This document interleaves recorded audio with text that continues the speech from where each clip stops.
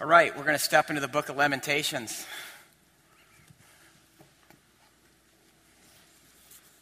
I don't know why I have a smirk on my face right now, but I'm just kind of excited about this. I don't think we've, as Christians, know this book that well. I think we know a few verses in it well, but I've asked Colleen to come up here and help read the text this morning. I've actually chosen the message just because this is such a literary work, and I feel like the message captures the literary quality of the Hebrew really well. And so please stand for the hearing of God's word.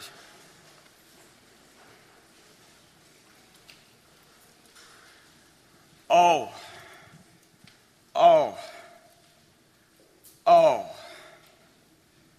how empty the city once teeming with people. A widow, this city once in the front rank of nations. Once queen of the ball. She's now become nothing. She cries herself to sleep each night, tears soaking her pillow. No one's left among her lovers to sit and hold her hand. Her friends have all dumped her. After years of pain and hard labor, Judah has gone into exile. She camps out among the nations, never feels at home. Hunted by all, she's struck between a rock and a hard place. Zion's roads weep, empty of pilgrims headed to the feast. All her city gates are deserted. Her priests are in despair. Her virgins are sad. How bitter her fate. Her enemies have become her masters. Her foes are living it up because God laid her low, punishing her repeated rebellions. Her children, prisoners of the enemy, trudge into exile. Jerusalem remembers the day she lost everything, when her people fell into enemy hands, and not a soul there to help. Enemies looked on and mocked. They mocked at her helpless silence. Jerusalem, who outsinned the whole world, is now an outcast. And all who admired her despise her now, that they see beneath the surface. Miserable she groans and turns away in shame. She played fast and loose with life. She never considered tomorrow. And now she's crashed royally with no one to hold her hand. Look at my pain, O God, and how the enemy cruelly struts. The enemy reached out to take all her favorite things. She watched as pagans barged into her sanctuary. Those very people for whom you posted orders, keep out, Gentile. All the people groaned, so desperate for food, so desperate to stay alive, that they bartered their favorite things for a bit of breakfast. Oh God, look at me, worthless, cheap, abject. And you passers-by, look at me. Have you ever seen anything like this? Ever seen pain like my pain? Seen what he did to me? What God did to me in his rage? He struck me with lightning, skewered me from head to foot. Then he set traps all around me so I could barely move. He left me with nothing, left me sick and sick of living. For all this I weep. I weep buckets of tears, and not a soul within miles around cares for my soul. My children are wasted. My enemy has gotten his way. Zion reached out for help, but no one helped. God ordered Jacob's enemies to surround him, and now no one wants anything to do with Jerusalem. God has right on his side. I'm the one who did wrong. Listen, everybody, look at what I'm going through. My fair young women, my fine young men are all herded into exile. Oh God, look at the trouble I'm in. My stomach is in knots. My heart is wrecked by a life of rebellion. Massacres in the streets and starvation in the houses. And God walked away from his holy house. Oh, how the Almighty has cut down daughter Zion from the skies, dashed Israel's glorious city to earth, and in his anger treated his favorite as throwaway junk. This is God's word for this morning. You can be seated. Thank you, Colleen.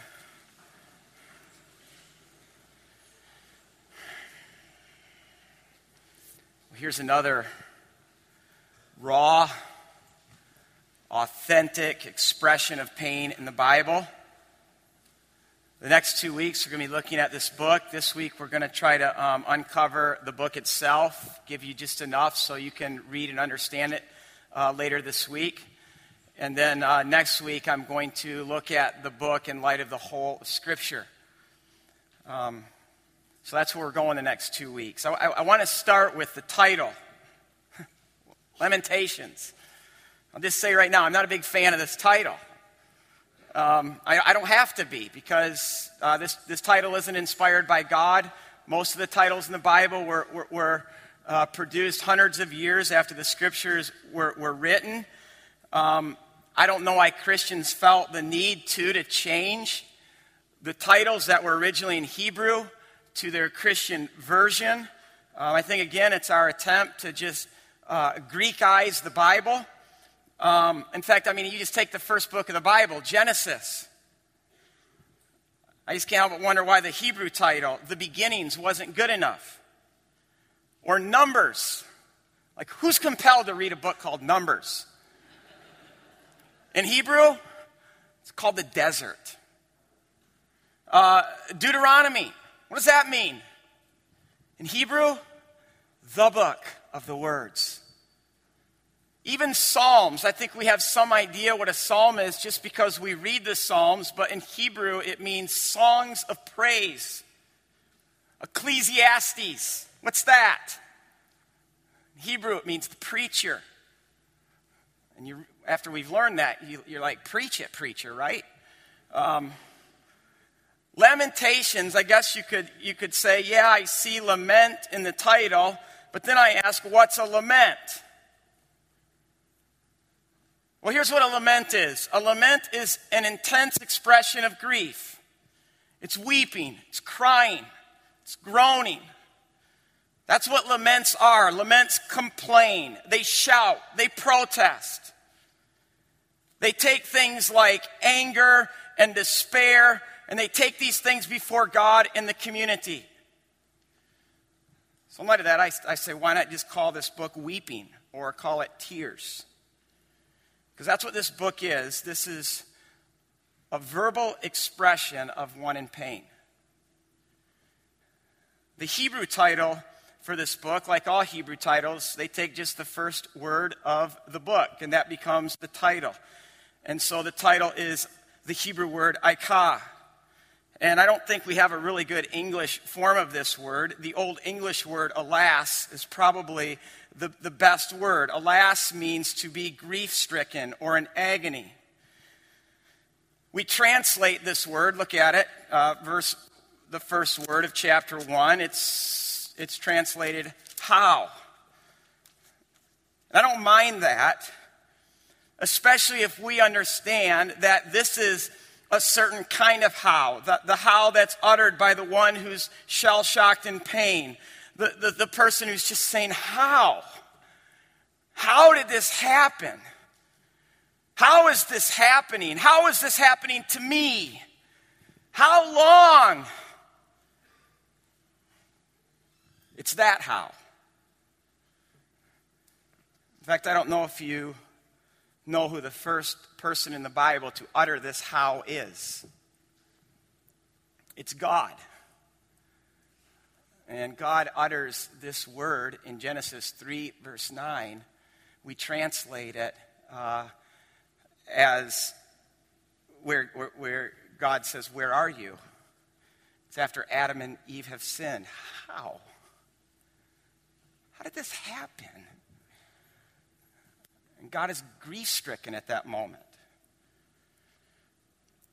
So that's what this book is. This book is one of the most intense expressions of pain and sadness in the Bible. I think it's even more intense than Job, simply because it's not just one person in pain, but it's the whole community.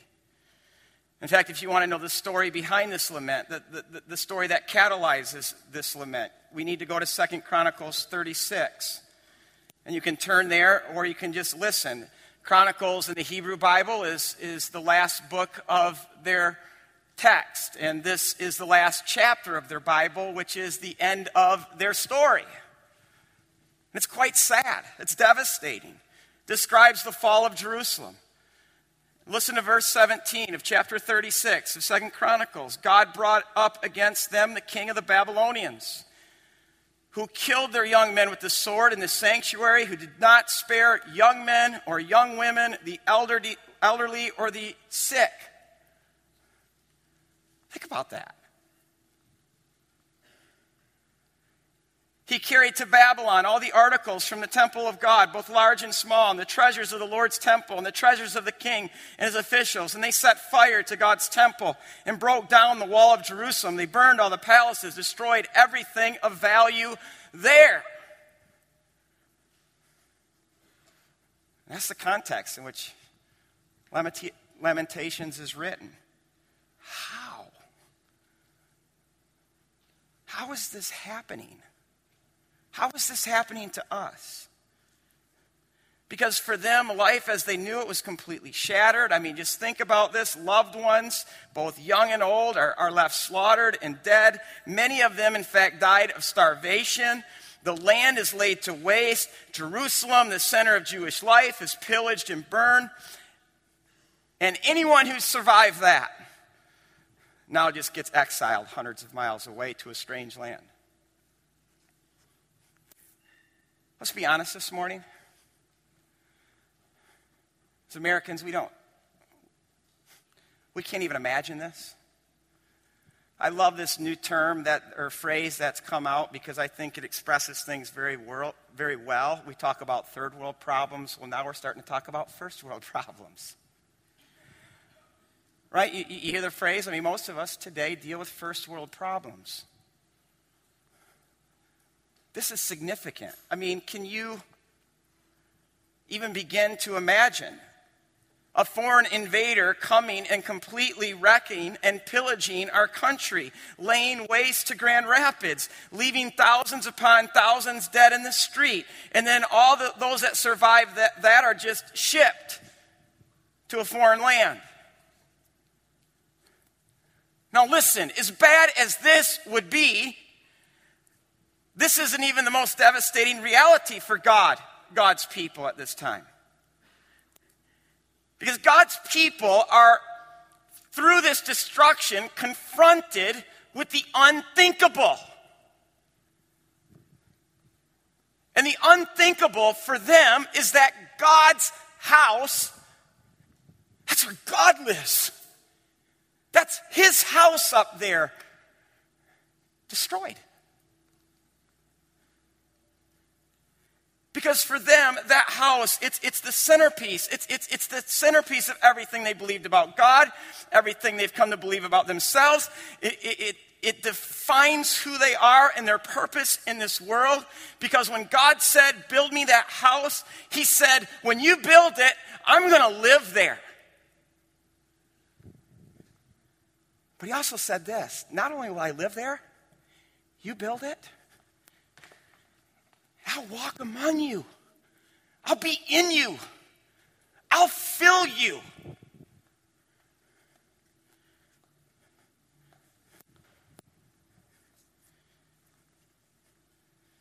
And so the wreckage of that building was more the wreckage of even a church building or a cathedral. It was the wreckage of their whole understanding of who they were in light of God. And their whole identity at that moment was wrecked because God in their minds was no longer with them and among them. It would be the equivalent right now if God just took away the Holy Spirit from us. And I hope we're the kind of church that knows that if God took his Holy Spirit from us right now, what a big deal that would be. In the time when we most needed him, that his presence was gone. This is the context then of Lamentations, and this is why it's this how. How is this happening to us? By the way, the 9th day of the Jewish month of Av, the 9th of Av, Jewish people every year mourn this reality. And in fact, you can Google that just even the 9th of Av, or Tishba Av is how it's said in Hebrew. You wouldn't believe all the tragedies that have befallen the Jewish people on this day. The biggies, of course, are the tragedy that we just read, the destruction of the first temple and then the exile. It's also the day in which the Romans destroyed the second temple, which is 500 years later after the event of this, or 40 years after Jesus. And even just in those two things, we're still scratching the surface. So Jews have set aside the 9th of Av every year when they fast and they reflect on this tragic loss. And so Jews from all over the world, they're going to gather in synagogues on this day, and they're going to pray their pain. And the way they pray their pain is they're going to pray the book. In the book they're going to pray tomorrow, because tomorrow, August 4, is the 9th of Av on the Jewish calendar. Jews from all over the world are going to gather in synagogues and pray Lamentations. But listen, this isn't just their book. This is our book. And my question when I read this is, do we know how to lament? That's why God put this book here. This book is here to teach us on how to lament. What I can't do today is I can't go verse by verse explaining the whole thing, but I want to give you enough hooks in a little bit of time we have this morning so that you can take this book this week and read it and understand it for yourself. That's my goal. Now, the reason why I had Colleen up here is, first of all, I want you to know how this book works. Because the book wants to be heard through an interplay of two speakers. The first speaker is the narrator. And the narrator, in a really rather stoic way, is describing the horrors that have befallen Jerusalem. The second speaker, Lamentations, calls this person Daughter Zion. It's all throughout the book. Daughter Zion, Daughter Zion. Daughter Zion is Jerusalem personified. And as you heard, she's far from stoic. I love this about the Bible, because the Bible is more than just a set of propositions for us to know. The Bible oftentimes gives us reality through pictures, because propositions speak to a person's mind, but the pictures, when you can see them, speak and move a heart. And so look at how Lamentations paints this picture of Jerusalem. Look at verses 1 and 2. How deserted lies the city, once so full of people. How like a widow is she, who was once great among the nations. She was queen among the provinces. She has now become a slave. Bitterly she weeps at night. Tears are on her cheeks. And among all her lovers, there is no one to comfort her. All her friends have betrayed her.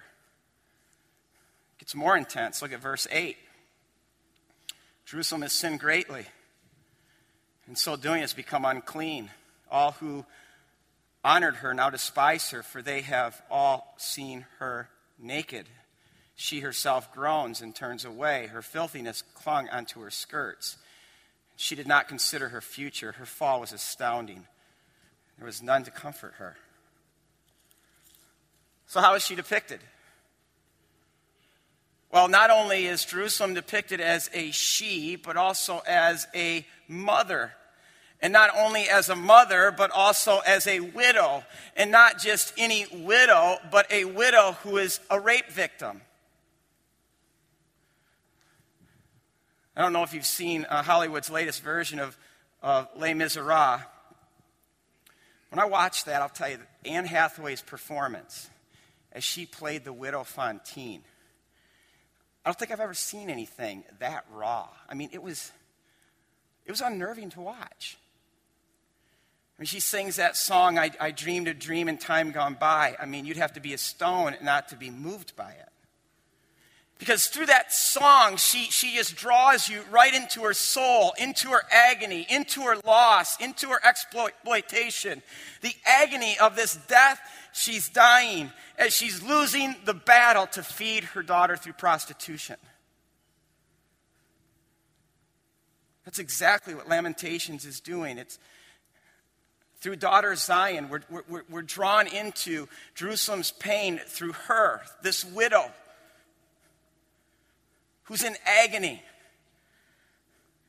And then through these first-person laments over and over again, daughter Zion, like Fontaine, is going to interrupt the narrator with her anguish and her cries and her screams. Look at verse 9. The narrator says her filthiness clung to her skirt. She did not consider her future. Her fall was astounding. There was none to comfort her. And then daughter Zion just cries out, "Look, O Lord, at my pain, how my enemy cruelly struts." Look down to verse 11. The narrator is saying, all the people groan, seeking bread. They've given their precious things for food to restore their lives. And daughter Zion erupts this with, "Oh Lord, look at me, worthless, cheap, counted as nothing. And to all you who pass by, you look at me. Have you seen anything like this? You ever see pain like my pain? What God did to me." And so you have this interplay between the narrator and daughter Zion that goes on like this in chapter 1, in chapter 2, in chapter 4. And why did I skip chapter 3? Because in chapter 3 there's a surprise, which I'll save for last. But then in chapter 5, it's no longer the narrator speaking or daughter Zion speaking, but it's the whole community together speaking their lament as one voice. There's so much here, but before I get to it, I got one more thing to show you. Anybody know how many letters there are in the Hebrew alphabet? Oh my goodness, who did that? Please, stand up, take a bow. Because honestly, I asked that question at first service. Of course no one had 22, but then I said, how about English? Anybody know how many letters there are in our alphabet? Okay, good. They didn't even answer that question. Guess I know where all the smart people go. What service? Okay, anyway, 22 letters. Chapter 1, how many verses? Chapter 2, how many verses? Chapter 3, how many verses? 66 is what? Divided by 3? Chapter 4, how many verses? 25, how many verses? Okay, this thing is a work of art. It's written acrostically, which means this. If it were written in English, verse 1, the first letter of the first word would be what letter? A. The first letter of the first word of verse 2 would be the letter B. The first letter of the first word of verse 22 would be Z. And that's how it works in chapter 1. That's how it works in chapter 2, 4, 5. Chapter 3, there are 66 verses. First 3 verses, first letter of the first word, the first 3 verses, A. Then the next 3 verses, first word of B. And you're like, okay, so what? What's the big deal about this? Better ask that question. Let me begin with the acrostics. Especially if we knew Hebrew, we could see what a potent work of art this is.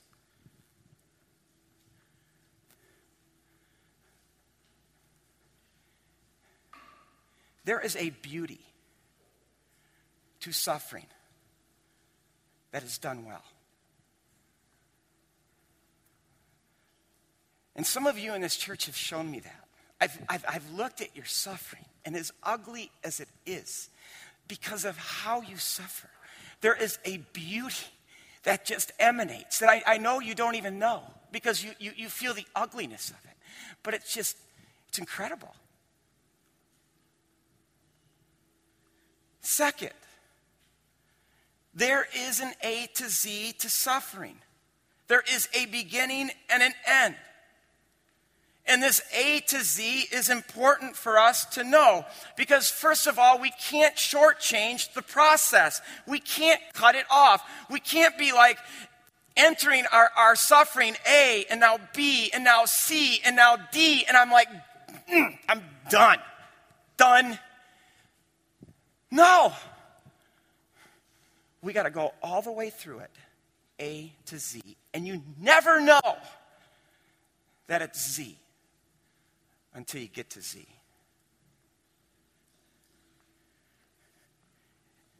And see, as we do the A to Z of suffering, as we do each step, we also need to know how to lament.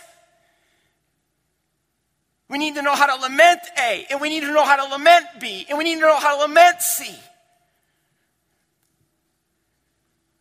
But see, this isn't something that Christians do well, because what we want is we want shortcuts to our grief.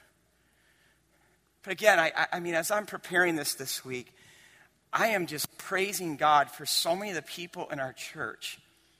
And I don't even have to name their names. But I'm looking at one right now who have shown us how to suffer A, B, C, all the way to Z. Thank you, Josh and Shelley. And so many other people in this church. What this also teaches is that suffering has a beginning and an end. In other words, suffering is not the whole of life. Suffering is not even the whole of this world.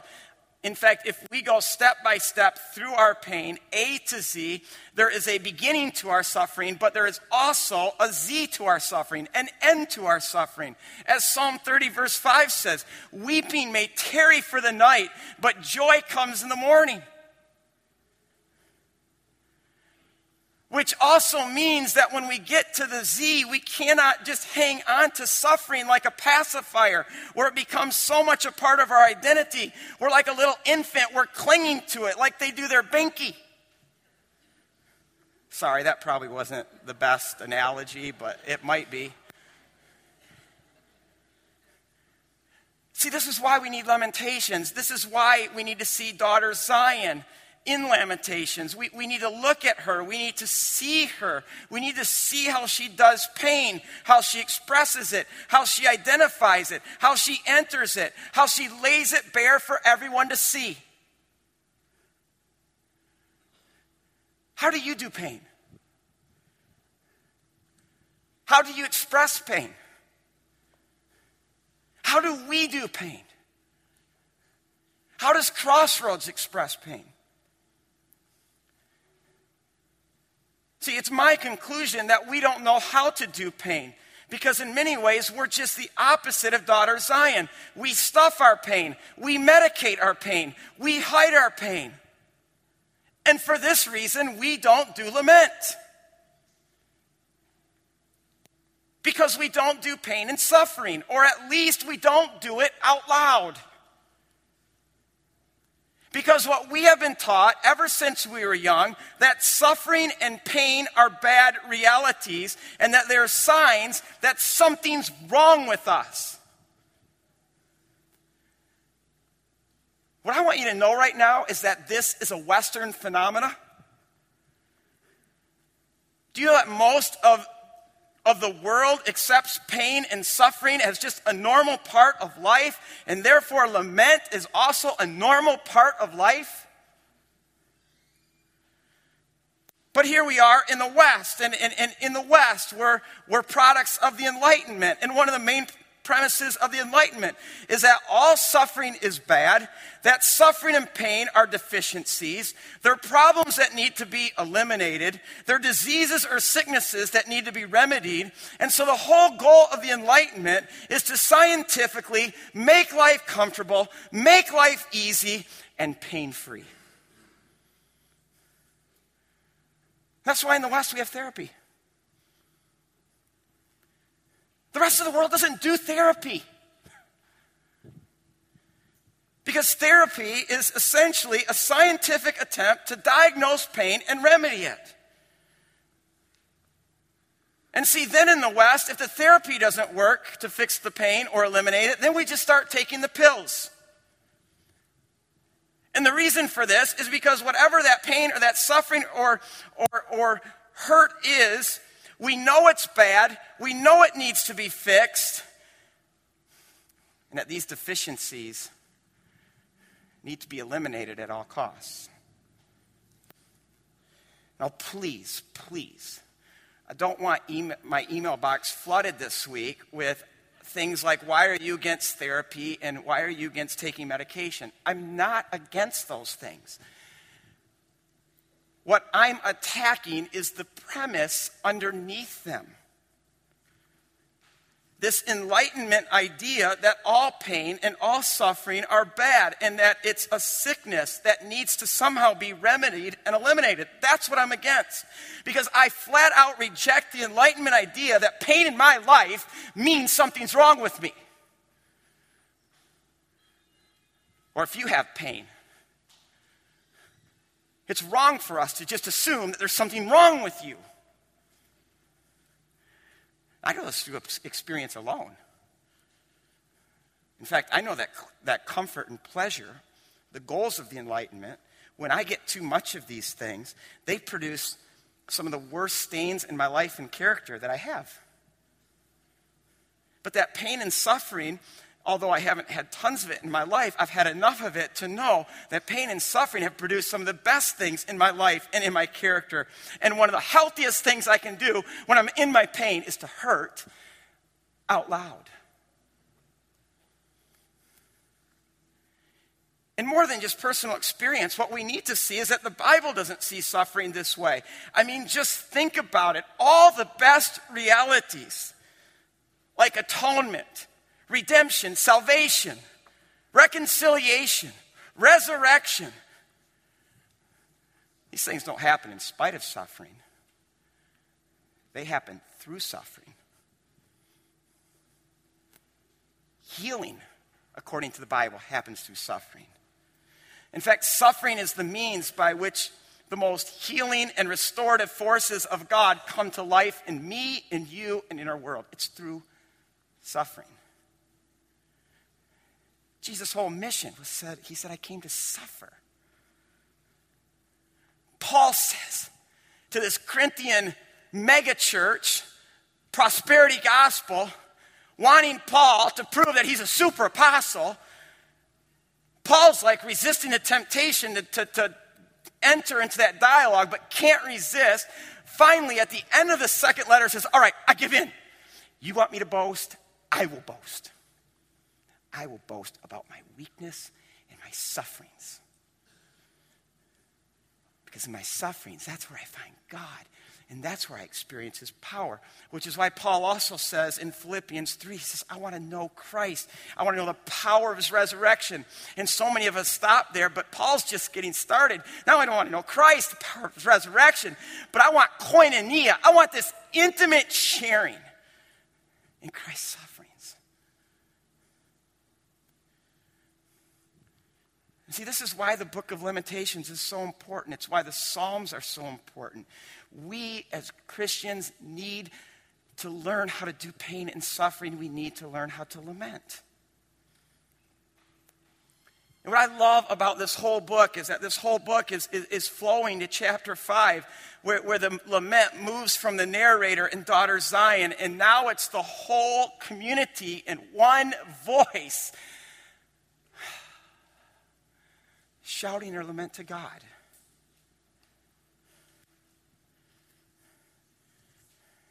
I know you want to read it right now, too. Look at it. Look at Lamentations 5. Synagogues tomorrow are going to be full.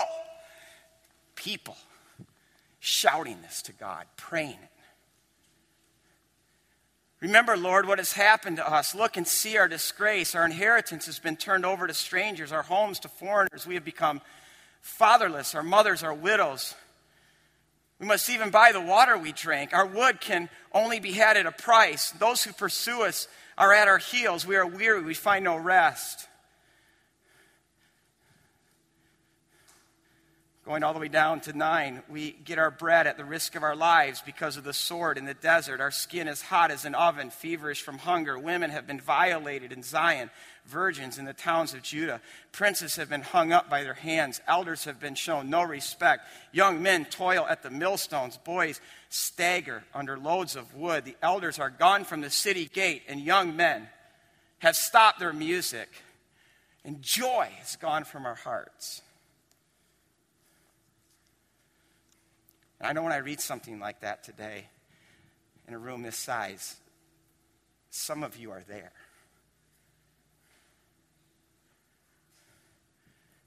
That those words just gave expression to your pain. And not only do we have brothers and sisters in our room right now who when they read this, they're saying, that's my pain, that's giving expression to my pain. Think about our brothers and sisters all over the city and all over this nation and all over the globe who right now, when they hear those words, they're like, that's me. That's where I am. I know what some of you are thinking. Some of you are thinking, oh no, here we go again. Another sermon on pain. You're thinking, Pastor, my life is fine. I'm not in pain. I don't really know pain. I'll say to you, yep, that's right. You might not know pain now, but you will.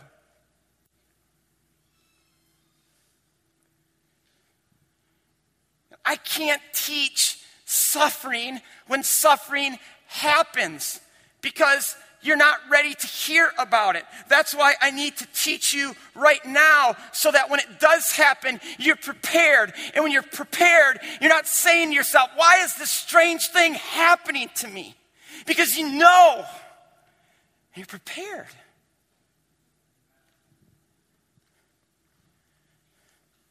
I'm telling you, if any of us are ever surprised by suffering, that's on me. That's my fault. That means I haven't done my job. Jesus said, in this world, you will have trouble. And let me push this further. The moment you gave your life to Jesus Christ, at that moment, your life was no longer your own. But at that moment, you belonged to a family, a Father, Son, and Holy Spirit. And even broader than that, you belong to the family of God. And as family, when you hurt, I hurt, we hurt. When I hurt, you hurt. Your pain is my pain, and my pain is your pain. That's what it means to be family. You don't have the right, you don't have the luxury to say, I don't want to deal with other people's pain. Paul says we rejoice with those who rejoice. We weep with those who weep because we're a family.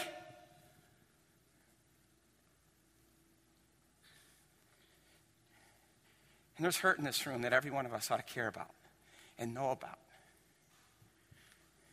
We have brothers and sisters right now in places like Africa, in places in the Middle East, and North Korea, and Israel and Palestine who are in pain.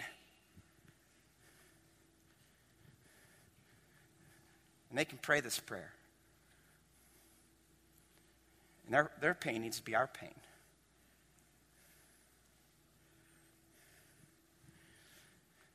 There's a weird thing that happens when you experience pain, whether great or small. For some reason, it's a great comfort to know that someone else just knows, that they know now, they know experientially. When Libby was pregnant, I mean, I'd be a rich man if I could count every time she said to me, Rod, I just wish you could be pregnant. And I said, yes, Libby, so do I. She just wanted me to know. I mean, even the last couple weeks ago, I was just tired. I was exhausted. Just did the Israel thing, and with that was melancholy and just all this stuff that was going on, and I thought that a lot. I just wish right now this person could know how I feel. I wish this person could really, really, really know how I feel.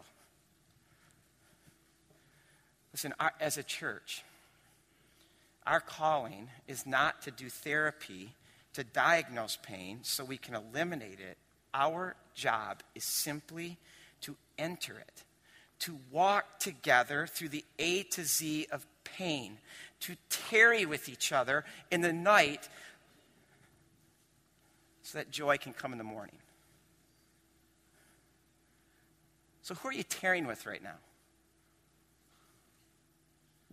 Who's tarrying with you? The Bible over and over again teaches we're a body, and when a part of the body hurts, the whole body just responds to that hurt.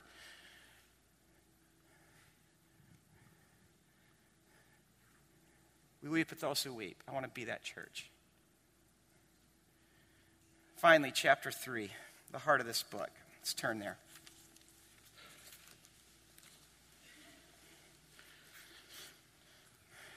I mean, this is where we're now doing a peak climb. Chapter 3, we are scaling the mountain peaks of the book of Lamentations. And to get to any peak, you first have to scale the mountains. So chapters 1 and 2 and 3 or 4 would be the mountain. Chapter 3 is the book's mountain peak. Chapter 3 actually introduces us to a new voice. This is not the voice of the narrator. It's not the voice of Daughter Zion. It's not the voice of the community. But look at verse 1. This is the voice of a man. However, it's not just any man, because it's not the generic Hebrew word for man that's used. The word is ish. This is a specific Hebrew word. It's geber. Geber means strong man or mighty man. It's a champion. In fact, the verbal form of this word means to prevail or to overcome. In fact, I found out this week that I named my son Geber. Gabriel means a strong man or mighty man of God. And so in that culture, a Geber is the exact opposite of a widow, because a widow in that world was considered to be the most weak and vulnerable person. On the other hand, a Geber is a mighty man, a strong man. In fact, this is what Boaz is called in the book of Ruth. He's called a Geber. In fact, the story of Ruth is about two widows, Naomi and Ruth. And it's a story of how a strong man, Boaz, brings redemption to their lives. And think about that. That's the story of the whole Bible. It's the story of a strong man, of a champion who brings redemption to the widow, to the rape victim, to Daughter Zion. But look at what it says in this chapter, chapter 3, about this mighty man. I am the man who has seen affliction by the rod of the Lord's wrath. He has driven me away and made me walk in darkness rather than light. Indeed, he has turned his hand against me again and again all day long. He has made my skin and my flesh grow old and has broken my bones. He has besieged me and surrounded me with bitterness and hardships. He has made me dwell in darkness like those long dead. He's walled me in so I cannot escape. He's weighed me down with chains. Even when I call out or cry for help, he shuts out my prayer. He's barred my way with blocks of stones. He's made my paths crooked. Like a bear waiting in wait, like a lion in hiding, he dragged me from the path and mangled me and left me without help. He drew his bow. He made the target for his arrows. He pierced my heart. With the arrows from his quiver, I became the laughingstock of all my people. They mocked me in song all day long. He has filled me with bitter herbs. He has given me gall to drink. He has broken my teeth with gravel. He has trampled me in the dust. For I have been deprived of peace. I have forgotten what prosperity is. I say my splendor is gone. And that is what I hoped from the Lord. This is what we expect Daughter Zion to say. Not our mighty champion. Who is this? Why is this here? Right in the heart of this book. And see, I know that those who have been coming here long enough, because you're learning how to read your Bibles, you know this is messianic, because you know the whole Bible in many ways is about this strong man, this mighty man, this champion who's going to come to the world and see everything that's gone wrong and make it right. And right here we see how he's going to do it.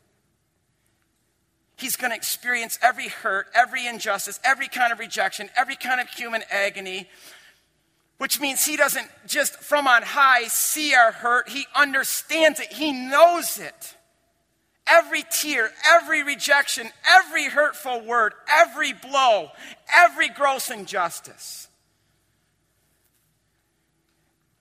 And listen to what he says at the conclusion of his suffering. Look at verses 22 through 25. Because of the Lord's great love, we are not consumed. For his compassions never fail. They are new every morning. Great is your faithfulness. And so I say to myself, the Lord is my portion, therefore I wait for him. The Lord is good to those who hope in him, to the one who seeks him. Do you know this about God? Can your heart sing this? I remember calling Doug Tages the day after his son Derek and his grandson Dylan passed away. And I said, Doug, how are you doing today? And this is what he quoted. He said, Rod, his mercies are new every morning. Great is his faithfulness.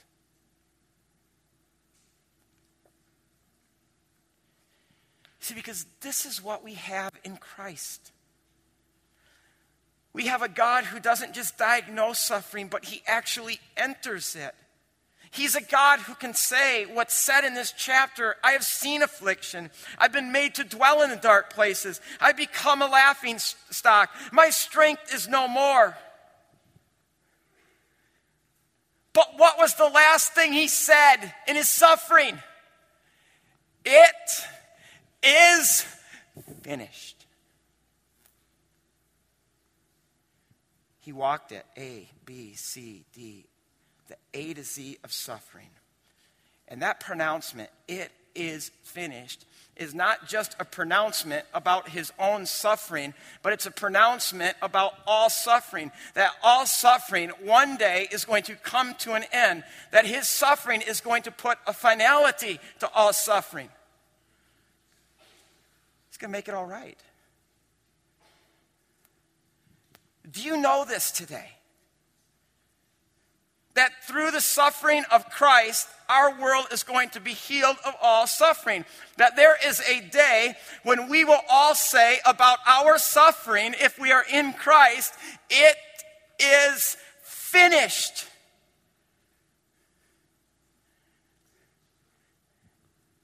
And see, this is why the Christian who has this hope, more than any other person in the world, can actually enter suffering, whether it's our own suffering or the suffering of others or the suffering in our world, why we can actually cry more, why we can lament deeper, why we can be more honest and authentic in chaos, why we can feel it more, why we can live in it, acknowledge it, empathize it, express it.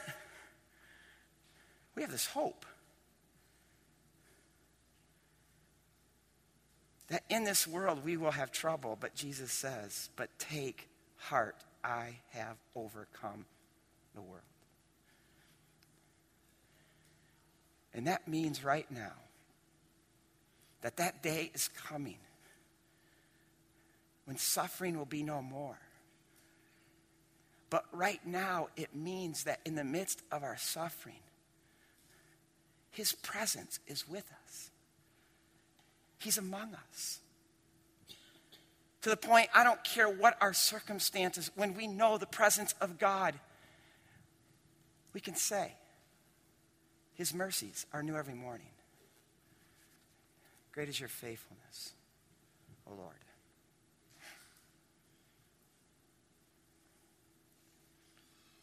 Let's pray.